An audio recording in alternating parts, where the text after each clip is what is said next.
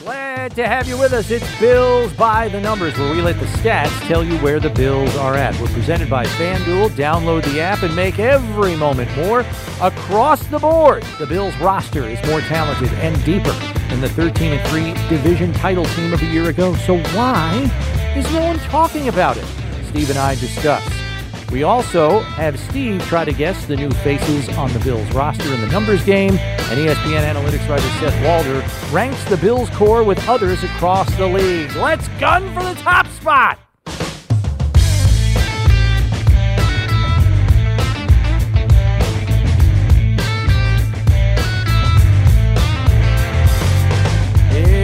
Roster review time here on Bills by the Numbers. Bills Wall of Famer Steve Tasker and Bills insider Chris Brown with you. And first on the docket is, with much of the roster improved from last year's iteration, we need a hot take on which position group, Steve, you think was upgraded the most this offseason.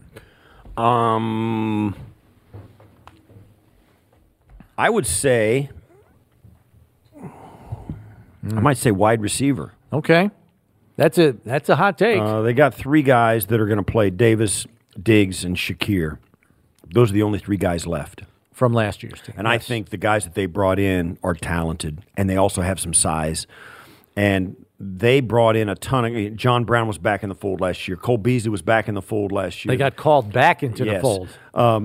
I think – and for me, they were insurance policies, because I think they did have faith in Diggs. They have faith in Davis and all of that stuff, McKenzie. But I think the fact that they revamped those guys, they got younger, they got bigger, and they got more athletic. Hardy, Sherfield are the two most shining examples. And then, of course, the kid that came in that they drafted. So all those guys, shorter. And they are big.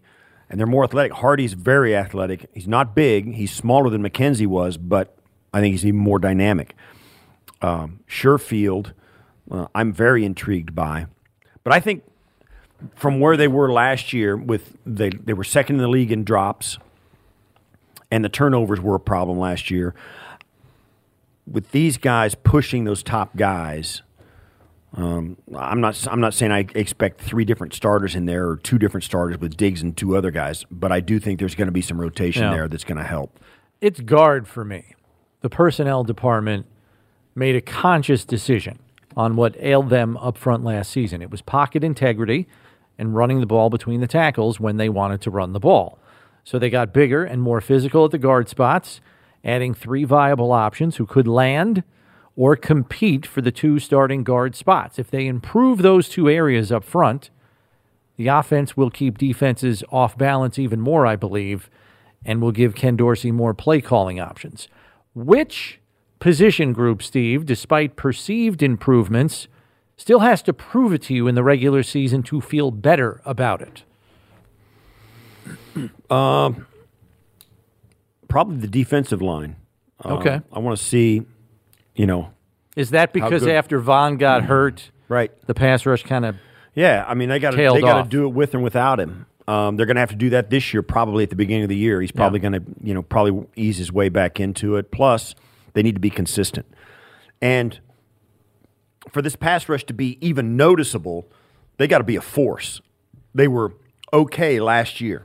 They showed up at some times and had some pretty good production early in the season. But if you want to be better than that, it's almost the point where you got to be dominant. And with Leonard Floyd in there, with Rousseau and his, about to spread his wings, and now Von Miller back if he's 100% healthy, along with take your pick of the guys who are left, Shaq, AJ, all those guys. They have to be almost a force to really prove it to anybody they're going to be anything different than what they have been in the past. I'm going to go to your position from your first answer. For me, the prove-it position is receiver, not because I don't believe in them, but to your point, there's only three incumbents from last year in Diggs, Davis, and Shakir. Right. So while I believe Deontay Hardy is talented and Trent Sherfield is talented, among the others that are at that group, they all have to get on the same page with Josh, number one, as well as, oh, by the way, the tight end who was the first-round draft pick. So I wonder how long that takes before it's humming the way they want it to? Like, does it look good right out of the gate week 1? Does it take 3 or 4 games, until you get to week 5? Like, you can lean on Davis, Diggs, and Shakir, but let's get some role players to give us a little bit more, and get them up to speed. How long does that take is the thing that I'm maybe most curious about. Right. So we believe they're better on the offensive line and defensive lines. At what positions do we feel they are deeper, Steve? And it could be specific positions on the O or D line, but are there other positions where we feel they are deeper? Yeah, a couple, more than one. Secondary is deeper than it was last year, and more proven, I would say, as well. Taylor Rapp is a difference maker. He's a guy that can step in, play, and have less drop off than there was a year ago. The corners with Benford, Benford Kaiir, staying there for now. Yeah, Kaiir, Benford, Dane Jackson, Tre'Davious, and of course Taryn. Cam Dantzler just got added. They've got some depth over there on the secondary. The secondary has been, as we know, stellar when it's been healthy over the last 4 or 5 years, and I think they got better this offseason, and they're very deep over there. And we've toyed with the idea of maybe being so rich at some of these positions, there may be some guys that you could trade away. Now that we're talking about it, the secondary may be one of those spots as well. I agree with the positions you pointed out. I'm going to say running back, too. I think they're deeper there. They have these 2 big backs in Damian Harris and Latavius Murray. I don't know if Latavius Murray's a lock to make the 53-man roster. I think they want him here, but it wouldn't surprise me if he ends up on the practice squad, much like veteran Duke Johnson was last year, as an insurance policy. To be that physical runner. Like, let's say Damian Harris, God forbid, gets hurt. He's going to miss 3 or 4 games. I could see Latavius Murray being the plug-and-play option there for your physical back role. And then I think you can point to the edge, Steve. When you sign Leonard Floyd in June, you're deeper and more talented. Oh, yeah. So you're adding him to a stable of players. Even defensive tackle, Poona Ford, come on. Yeah. They're loaded. They got some guys. They got some girth, they got some size, and they got some athletes up front. And they got some guys that are playmakers as well. And I think that's the one word that we have not been able to use about this defense for the last couple of years. They just don't make splash plays very much. Yeah. The only one you can point to really is the Taron Johnson play 2 years ago in 2020 in the COVID year when he, the 101-yard interception return against the Baltimore Ravens to put that game away in the playoffs. Is a historic play. It's unbelievable. Right. But that's a short list. Yeah. I mean, Kaiir had the interception in the Miami game, the Miami wildcard game. That turned the tide there because things were not looking good for a while, and he makes that pick deep in Dolphins territory. The Bills go in and score and kind of take the game from there. So there are, but you're right. It's a short list for sure. Is there a position that gives you pause, a spot on this team where you're not even expecting them to be better necessarily? You're just hoping for steady, consistent play there. Yeah, it's got to be middle linebacker. I mean, Tremaine Edmunds is gone. They've got 4 or 5 guys that are on the list to, be that guy. And of course, it starts with Terrell Dodson, Balen Spector, Terrell Bernard. But there's also Dorian Williams. And a guy that I'm really intrigued by is Travon Howard. Mm-hmm. We've been watching him. Athletic player. He's an athletic player. In fact, he's as good an athlete as anybody in that group. Don't know what it is between his ears or where it's at there, or what he's got in between, his in his chest. I don't know what kind of heart he has, but athletically he's there. And when they put pads on and all this stuff starts to take shape, you can bet athletes are going to make a difference. So we'll see. Although I've told you I thought Balen Spector's got a shot at that, and I think people kind of overlook him. He was a really athletic kid coming out of college last year. That's why he was on the 53. He could cover kicks. He could run and do a lot of things. Right. It'll be interesting to see if his athleticism transfers over into the middle linebacker spot. But they've got some guys there. But, man, and I get it. I mean, nobody was going to step out and beat Tremaine Edmunds out for the middle linebacker spot here in Buffalo, even if they were a really good player. So we'll find out if there was a really good player waiting in the wings, and maybe it was part of the reason they did not match Tremaine because they felt like, you know what, we got a guy. But I think we would have heard that if we had. Yeah. If that had been the case. I'm with you on this. Middle linebacker is the obvious choice here. And it's not because there isn't any faith in the talent that exists at the position. They have options. I just think the fact that it's largely unproven talent is what gives you pause and may temper your expectations. You're just hoping for a guy that can talk to everybody on the defense, get everybody in the right call, and then make some plays as well. They don't have to be all pro. They don't have to be a Pro Bowler. This defense is loaded. Just be a steady, consistent player.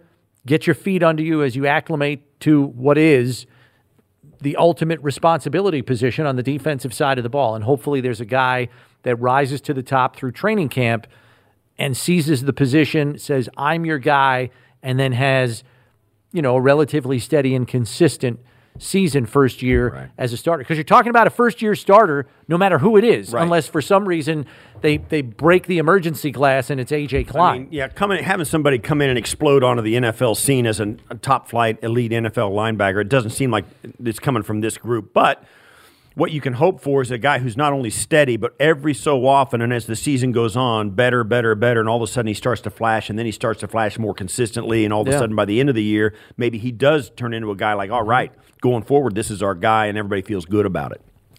What perceived upgrades to this roster, Steve, do you believe could most impact how the team performs, whether it's schematically or identity-wise? We've had these conversations before. I think it all starts up front. And if you're going to go with which one identity-wise, it's a throwing league, it's a passing league, and everybody says, yeah, we'd love to have a run game. Okay, great. But the Bills' offensive line upgrades are going to make a big difference, I think, in both sides of the equation offensively, throwing the ball and running the ball. Running the ball, you just want to have guys up there, and it's really difficult to do.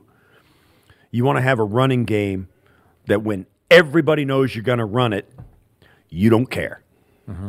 Let's go. That may be where they're at finally after being kind of they were good running. They were 7th in the league in rushing. They were top 10. They didn't stink. And the perception is because the least productive part of the Bills' offense was their running game, so that they must stink at that. Let's change everything around. Well, they don't have to. They were 7th in the league in rushing. They were fine in rushing, but the rest of their offense is so elite. If you're going to fix it, there's where you start. Their offense doesn't need to change too much of anything. But like I said, when they want to run the football, Josh doesn't have to be a part of that, and they don't care. Let's just hand it off to one of these guys and behind these guards, and let's go. I see your point there. I think Dalton Kincaid is a natural choice here too, given the proper amount of playing time and opportunity. We've talked about it on our daily show, One Bills Live, all through the spring here since he was the first-round draft choice. We could see 12 personnel usage go up to somewhere near 20% if he's on the fast track, and some indications that we've seen out in the spring practices would say he's on a fast track as far as rookies go around here.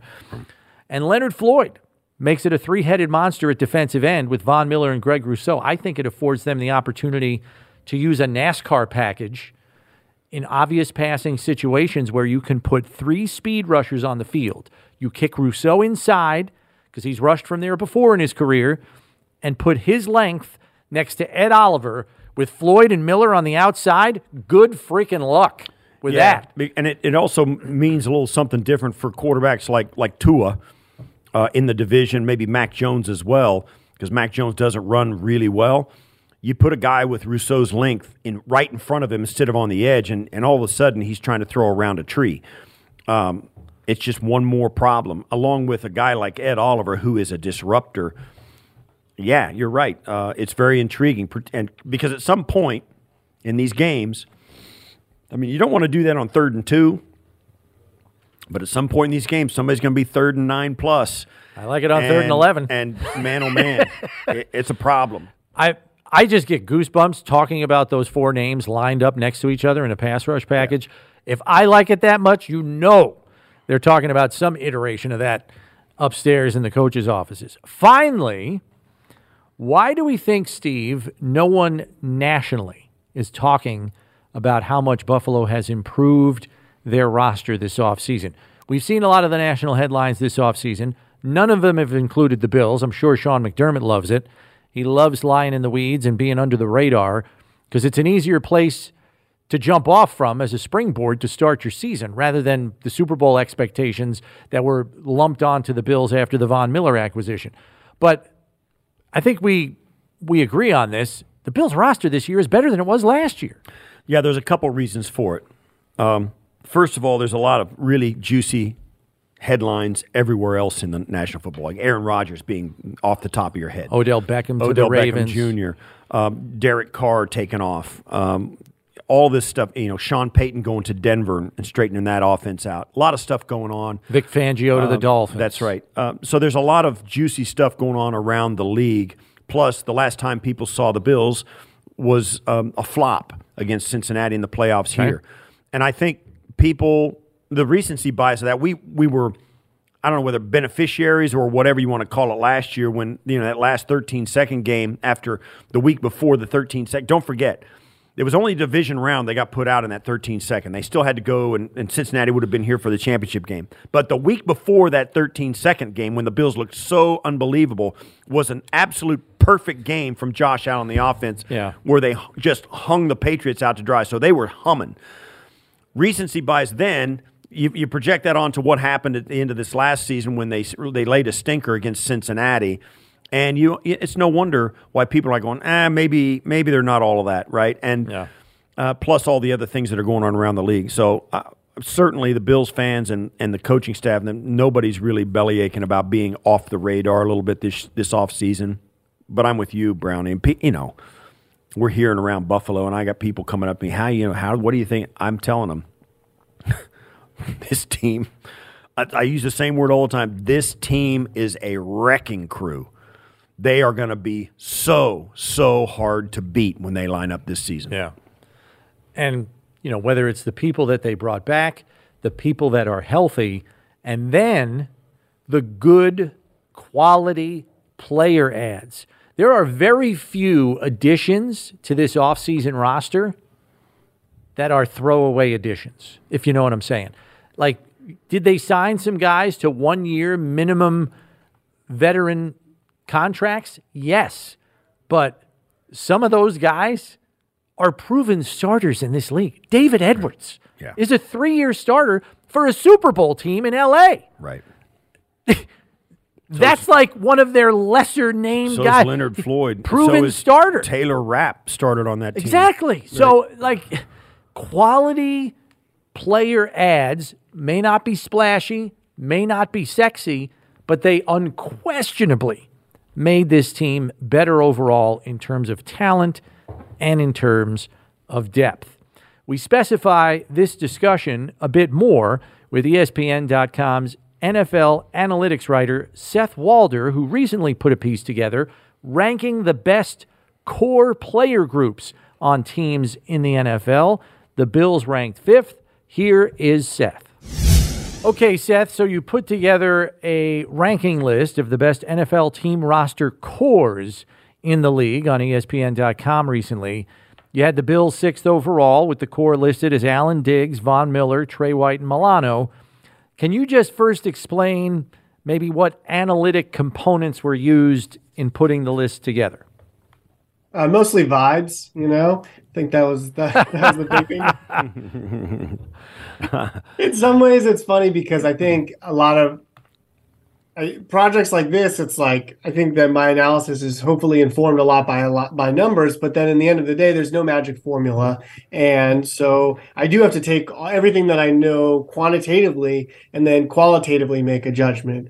Like in thinking about the Bills, are you asking about which players I selected to be the 5, or why they ended up being ranked where they are? Well, probably both. Right. I'm curious about both. Yeah. It's interesting because there was you said Tre'Davious White is part of the core group, and I get why that is, and it's interesting because he was kind of off the Bills' production radar last year for most of the season, and then when he came back after the Damar Hamlin thing, he was not himself at any point during the regular season. So if you go back 2 years, absolutely, you got to stick him in there. But he's kind of off the radar for Bills fans at this point.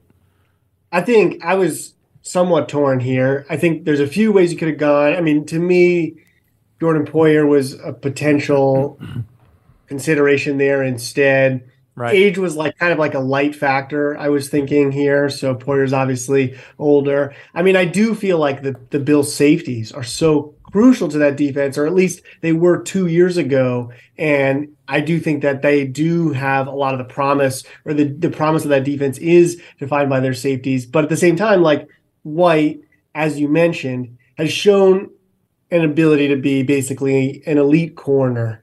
And I do tend to think that corners who are very variant from year to year, once you show that ability to be an elite corner, you have that ability again. We've seen guys like Xavier Rhodes be really good, then be really bad, and then be really good again. And I think that having that potential from a guy like White, especially he was also coming off the injury last season, to me, it's like a little more important position. That also really was a factor in why I went that way. But I understand the question. Sure. Okay, so I saw you factored average age of the core players into this as well. Curious, where is the tipping point where average age became a negative in terms of value on this chart?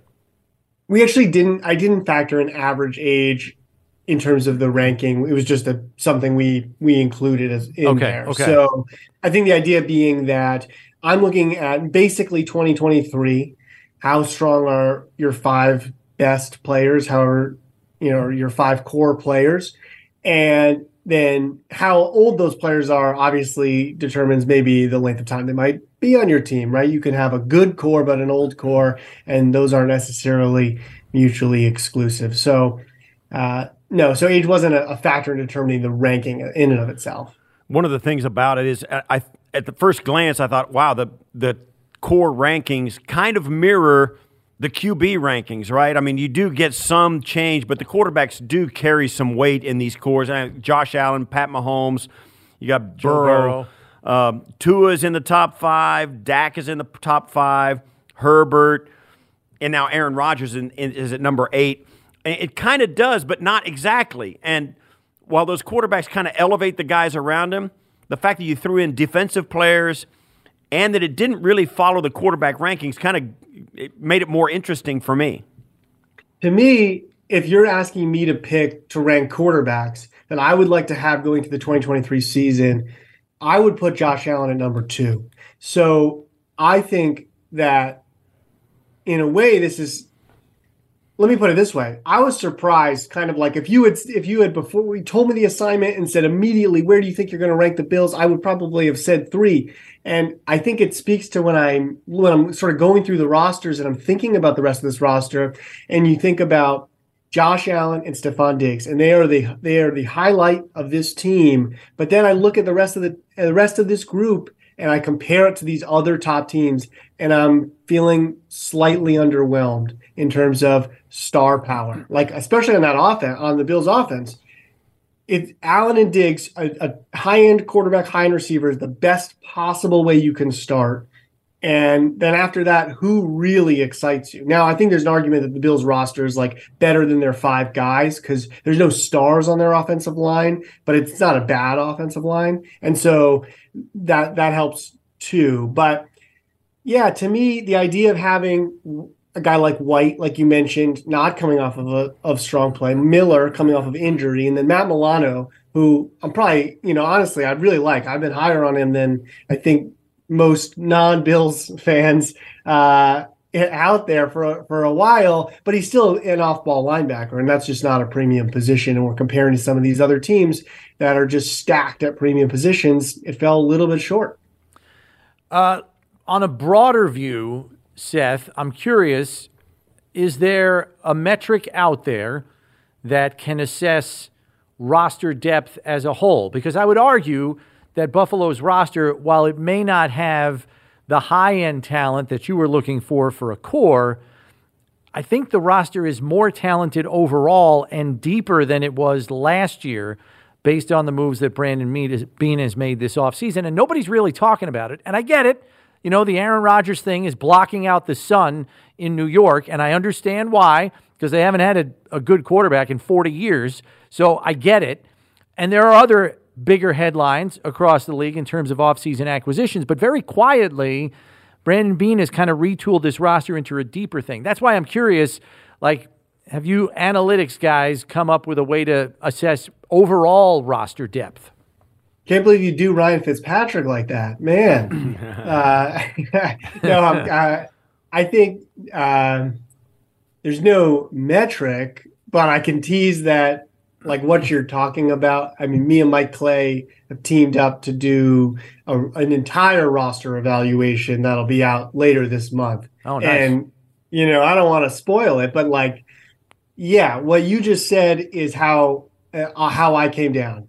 And that is that I ranked the Bills higher than 5 in their overall roster, because I do agree with you. Like I said, with the offensive line, no star power, but it's not like a serious weakness to me.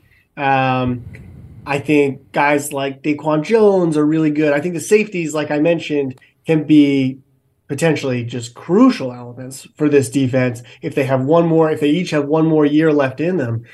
And so I agree that the Bills have a better roster than their top 5, right? Their top 2 is excellent. Their top 5 is good, obviously very good, but takes a little step back. We look at the whole 53, I would feel pretty good about that. One of the things that we've noticed here, sitting here watching this AFC take shape, particularly with last year Russell Wilson coming over, now Aaron Rodgers is over. The AFC is the NFC almost looks like the relegation league. It's JV.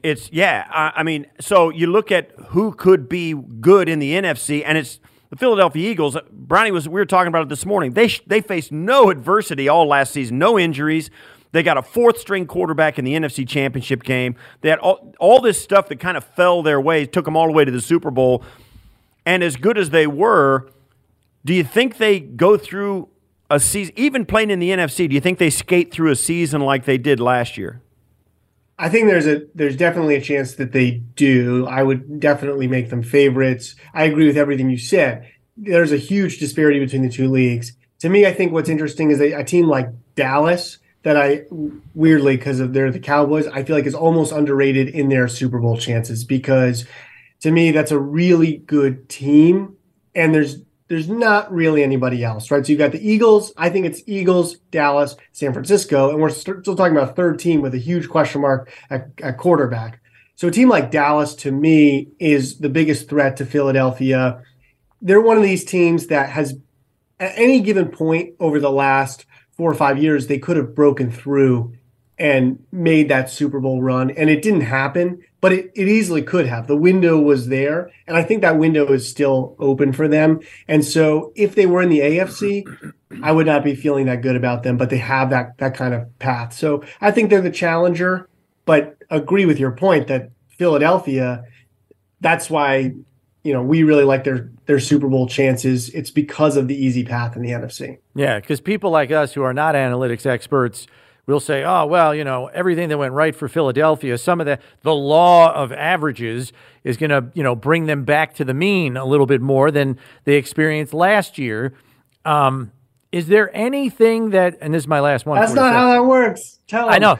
Well, is there anything out there metric-wise that stands out from one year to the next that you'd say, okay, they were extraordinarily high in this metric, and it's not often that happens, A, 2 years in a row, and then B, how much might they come back to the mean? Like I'm thinking of a Minnesota Vikings, for example, Seth, that had 10 one-score wins last year. That's coming back to the mean this year, right?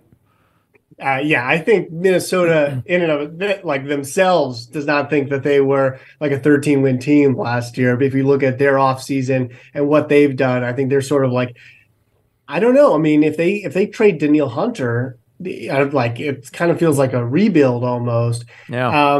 I think with Philadelphia, I guess the bear case is that they had a good defense, and that tends to be more variant year to year, tends to regress. They got excellent play out of their corners, which I've already mentioned, can really zigzag from year to year.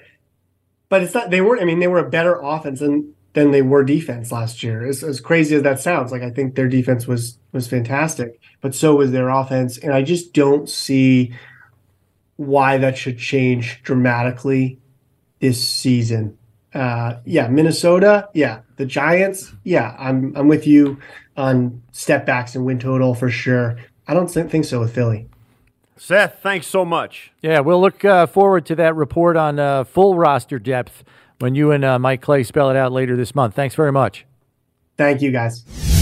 Time to spin things over to the numbers game where Steve will be quizzed on the new faces of the roster. He's had some opportunity to look at the new people up and down the Buffalo roster. Let's see how he does here in the numbers game. Question number 1, Steve. How many total new faces are there on Buffalo's 90-man roster? Dude. If you had to guess a number, where would you peg it? How many new faces in total? 90. So they had 53 last year. There's one guy gone. I would say out of the 50, I would say new faces. See, 50 out of 40, 50. Well, 47.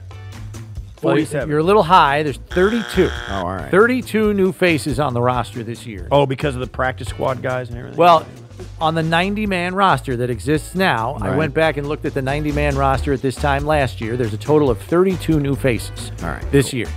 Question. That surprises me a little bit. Go ahead. It does? It's lower than you thought. Yeah. Okay. Obviously. Which position has the most new additions? Try not to look at your roster card there to count. I'd say wide receiver. And you would be correct. Yeah. Wide receiver. 8 new players on the 90-man roster right now. As we know, only 3 holdovers from last year. Diggs, Davis, Shakir. Question number 3.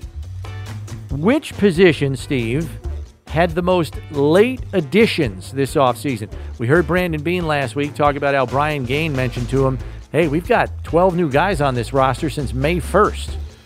So which position had the most late additions this offseason? Defensive line. You're right there. I'll give it to you. It's defensive end. It's edge rusher. Shane Ray. Shane Ray. Cameron Klein and Leonard Floyd. 3 new players at that one position. All right, Steve, you got a chance to go 3 for 4 here. Here we go. Come on, baby. Which player? I got it. Give me your roster card. I don't trust you. Give me. He's got a cheat sheet in front of him. Not a cheat sheet. I mean, it's a roster. Well, come on. All right, question number 4. Which player on the Bills roster changed his number from last season? Oh, Nyheim Hines. Boom! Right out of the gate. The big 0. The big.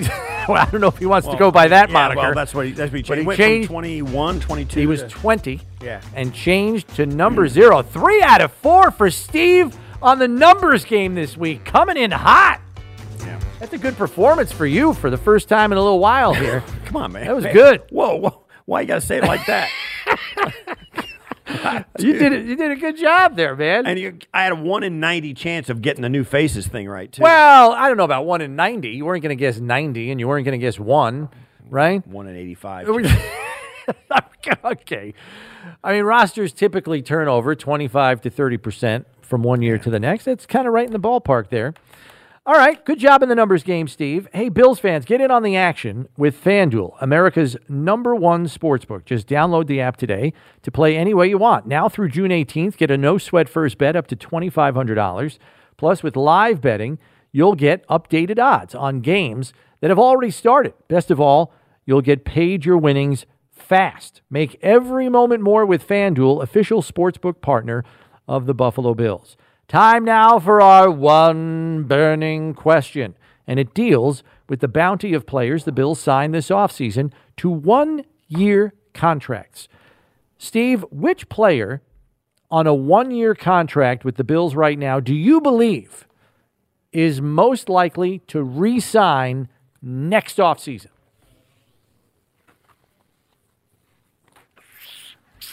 I would say probably Jordan Phillips. Jordan Phillips. Tell me why. He likes playing here. They like him. He brings a lot of energy. I think he has found his spot in the NFL and loves it. He's tried the grass is not always greener in other places he's been. I think the Bills treat him right. The culture's right. And I think he likes playing on a winner with this defense.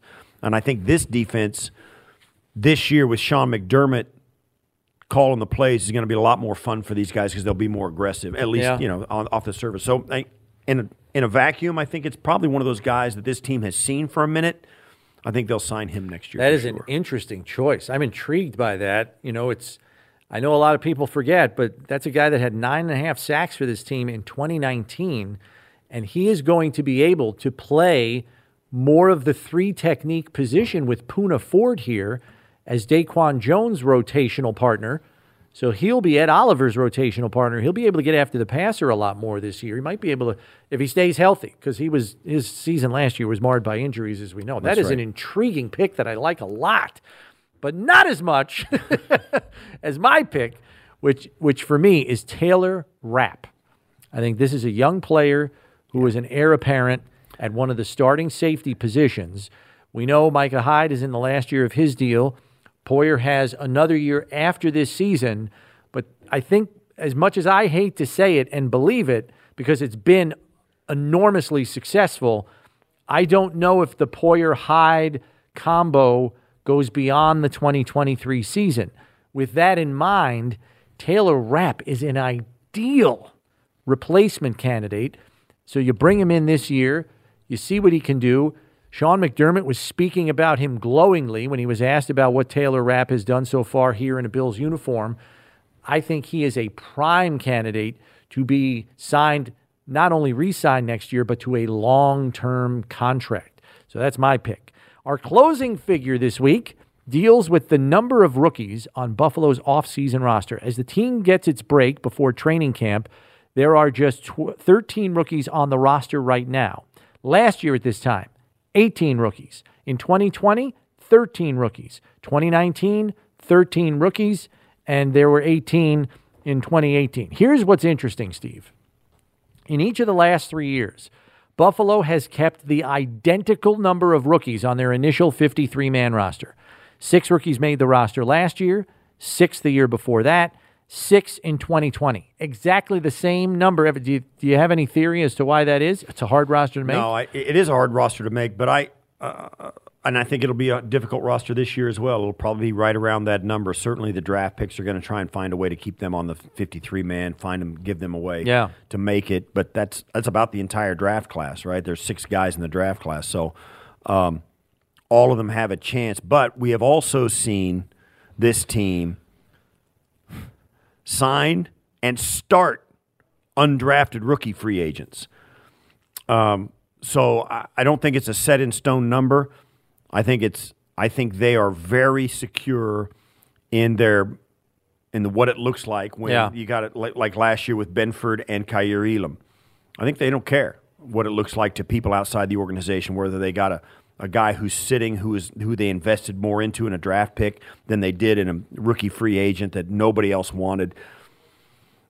If the guy can play, he's going to be on the field, and I think that's so. I think if there are rookies out there, which I think I think all 6 of these rookies in this draft class have a shot at making it, but there also may be, 1 or 2 more that we don't know yet. I would not be surprised if that's the case, particularly given the wide receiver room, and of course, you go with guys like Osiris Torrance and Kincaid and those guys. Those are automatics. The last time more than 6 rookies made the Bills' 53-man roster was 2019. 7 made it. It was only 1 more. Right. So not an easy roster to make, especially now, if you're a rookie, to crack this roster. But if you earn it, they'll put you on. Christian Benford was a rookie last year as a 6th-round draft choice from a 1AA program, and he started week 1. That'll do it for this episode. Please subscribe on your podcast platform so you know when our next episode drops. And remember, when you need to know about the Bills, you need to check Bills by the Numbers. For Steve Tasker, I'm Chris Brown. Thanks for listening. We'll catch you next time, everybody.